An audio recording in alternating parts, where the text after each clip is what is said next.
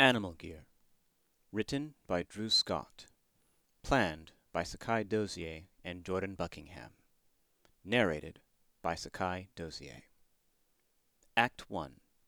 Sequence 2.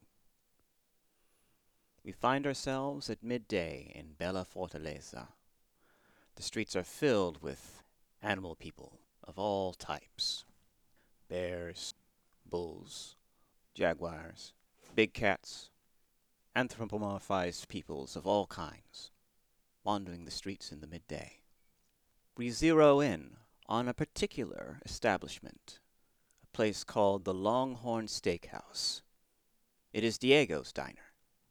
Here, they sell many things, many different types of foods, primarily specializing in bug-style cuisine.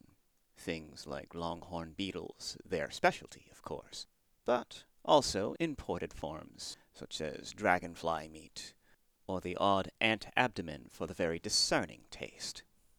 This establishment, full of rough customers at this portion of the day, any wearing tattered and torn clothing, or dirty items of the like, just come in for their midday's break. However, in a far corner of this establishment, there are two well-dressed beings. Bartol, a well-dressed bull with underslung horns that wreathe his face, and Rook, a similarly well-dressed polar bear. Bartol leans back in his chair while drinking some tea, as he watches Quetzal, a bird of paradise. He and his friends, a macaw and an ocelot, are making the rounds delivering food. Following not too far behind them, a giant otter and sloth are cleaning the tables and preparing them for new customers. Diego, a Doberman and owner of the establishment, is calling out dishes to the cook. As we make our way around this bustling restaurant, we come across some rough-looking armadillos playing darts with gallery pistols. And despite the usage of guns here, no one seems to be perturbed. A mother wolf with her child is watching as they play. "Let me try. I want to shoot," the child asks. The mother silently acquiesces to the child's requests, leading the child over to the drunks. She speaks loudly to one of them, without fear. "Hey, give me that thing. My kid wants to shoot a few." The young armadillos ignore her. At this, she is angered, grabbing one of the shooter's arms. "Oi!" He was taking aim at the moment, so his shot went wide, hitting a random patron at the bar. "Ah, God damn it! Hold your aim, asshole!" Diego, somewhat annoyed, but otherwise unconcerned, speaks. "Hey, stop shooting my customers. Also, order up!" At this, all of the patrons involved shrugged, a few of them chuckling at the misfortune of the barman. The patron who was shot simply digs into the wound on his shoulder and flicks the bullet out, as if nothing happened. He takes a deep breath, and, surely enough, the wound heals completely. His wound handled, he goes back to his drink. We watch as Quetzal passes by this man to pick up Bartol's order from Diego. "Looks like Bartol's back. How about you tat him up for a while? I don't know what you talked to him about last time, but he left a huge tip." "Oh, politics, my inventions, and other stuff." "Yeah, just do whatever you did last time." Diego pats Quetzal on the shoulder. Quetzal nods and takes the plates to the table. It's a very expensive meal for Bartol and Rook. Imported dragonfly wing, wrapped in ladybug meat. Quetzal carefully places the plates on the table. "Here you are, your usual. Great to see you again." Quetzal! It's been too long. Stay a minute, won't you? What do you have up your sleeve today? "I finished a couple prototypes, actually, and I arranged a meeting with some local merchants for a contract to sell one of my prototypes. What brings you to town, though? Are you here early for the president's rally in a few weeks?" Barthol tugs at his shirt to cool off. He is not used to the warm environment. Yes, indeed. I'll be taking you with me. My treat. You'll get a real perspective of the common man. Besides that, I have some other business. Whew. It is hot as hell in here. Can I get some water, please? Honestly, it's a bit colder than usual for South America. Seems you brought the cold with you from Antarctica. What's going on out there anyway? As he says this, Quetzal grabs an ice water pitcher from a nearby table and freshens up Bartol and Rook's drinks. Bartol looks around to see if anyone is listening.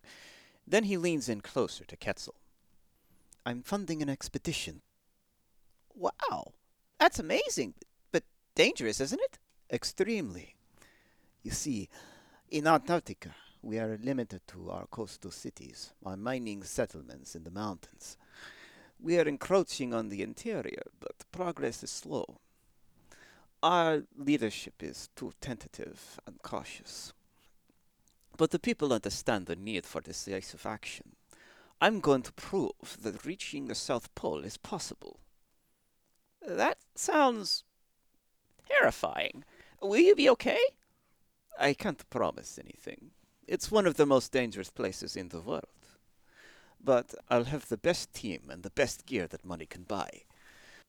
That's what you need for a historic expedition, after all. I'm concerned, but you seem to know what you're doing. It's worth the investment, trust me. But that's enough about me. What's this about prototypes? A rough-and-tumble Tamarin at the nearby table, who was listening in on the conversation, leans over. He appears to want to talk. Rook sits up straight, observing this, worried for his client.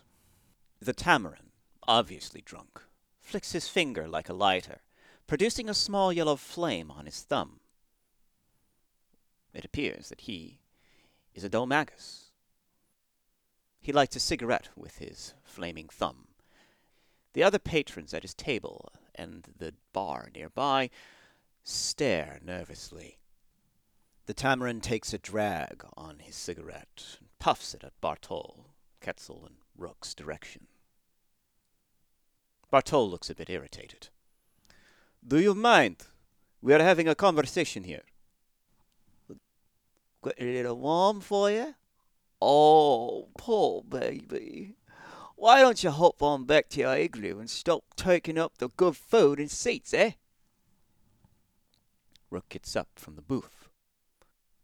Bartol watches quietly as Rook moves in to confront the Tamarin. Rook regards the Tamarin with a bit of ire. If you're looking for more seats, feel free to find them elsewhere. But if you're looking for a fight, I suggest you reconsider. Eh?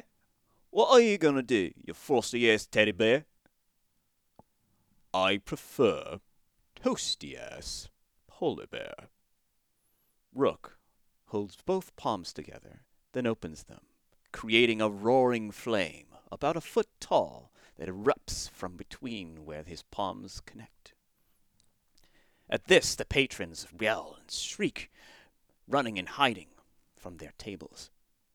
One of the waitresses shouts from the other side of the room, Hey! Knock it off! You're scaring people!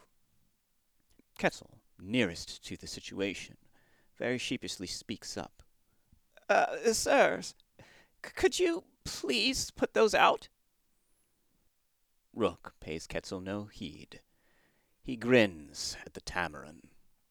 The Tamarin, cowering in his seat, is well illuminated by the fire, but he's still holding up the small flame on the tip of his thumb. You heard the boy. Put it out. You first. Don't test me. I could burn this whole place to the ground. This is pure blood Mansi, from a real noble bloodline. Not at all like that diluted stuff in your veins, I'm sure. The fire in Rook's hands flares up, growing to twice the original height. The Tamarin falls out of his chair, backing away in fear, and his weak flame on his thumb goes out. Rook raises the flames up above his head, ready to strike. Quetzal pushes himself between Rook and the Tamarin. He holds his arms out to block any attack from Rook, shaking in his boots, but resolute in his decision. He puts his palms up to shield his own face from a possible encroaching attack. Please, stop! You've made your point! Rook sets his gaze on Quetzal, registering some amusement at his feeble attempt. The Tamarin is cowering on the floor. Bartol, seated, and not scared, but a little annoyed, pulls out his shirt again. Rook, put it out. It's hard enough as it is, and I think he grasped the severity of the situation. You got it, boss. Rook puts the flame out with a puff of smoke. He smirks and rubs his hands together before sitting back down. The Tamarin scuttles away.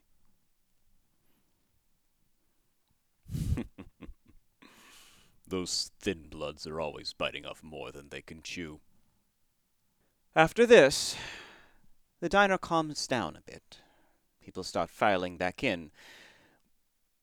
They are still wary of Bartol and Rook, seated calmly in their corner of the restaurant. Quetzal sits down at the table nearest to Bartol, so he can still chat. Does he do this sort of thing often? Bartol shrugs. Only when he feels it's necessary. So, where were we? Quetzal, still a little bit shaken, but assured that things have started to calm down, wipes his forehead with a rag and catches his breath. End scene.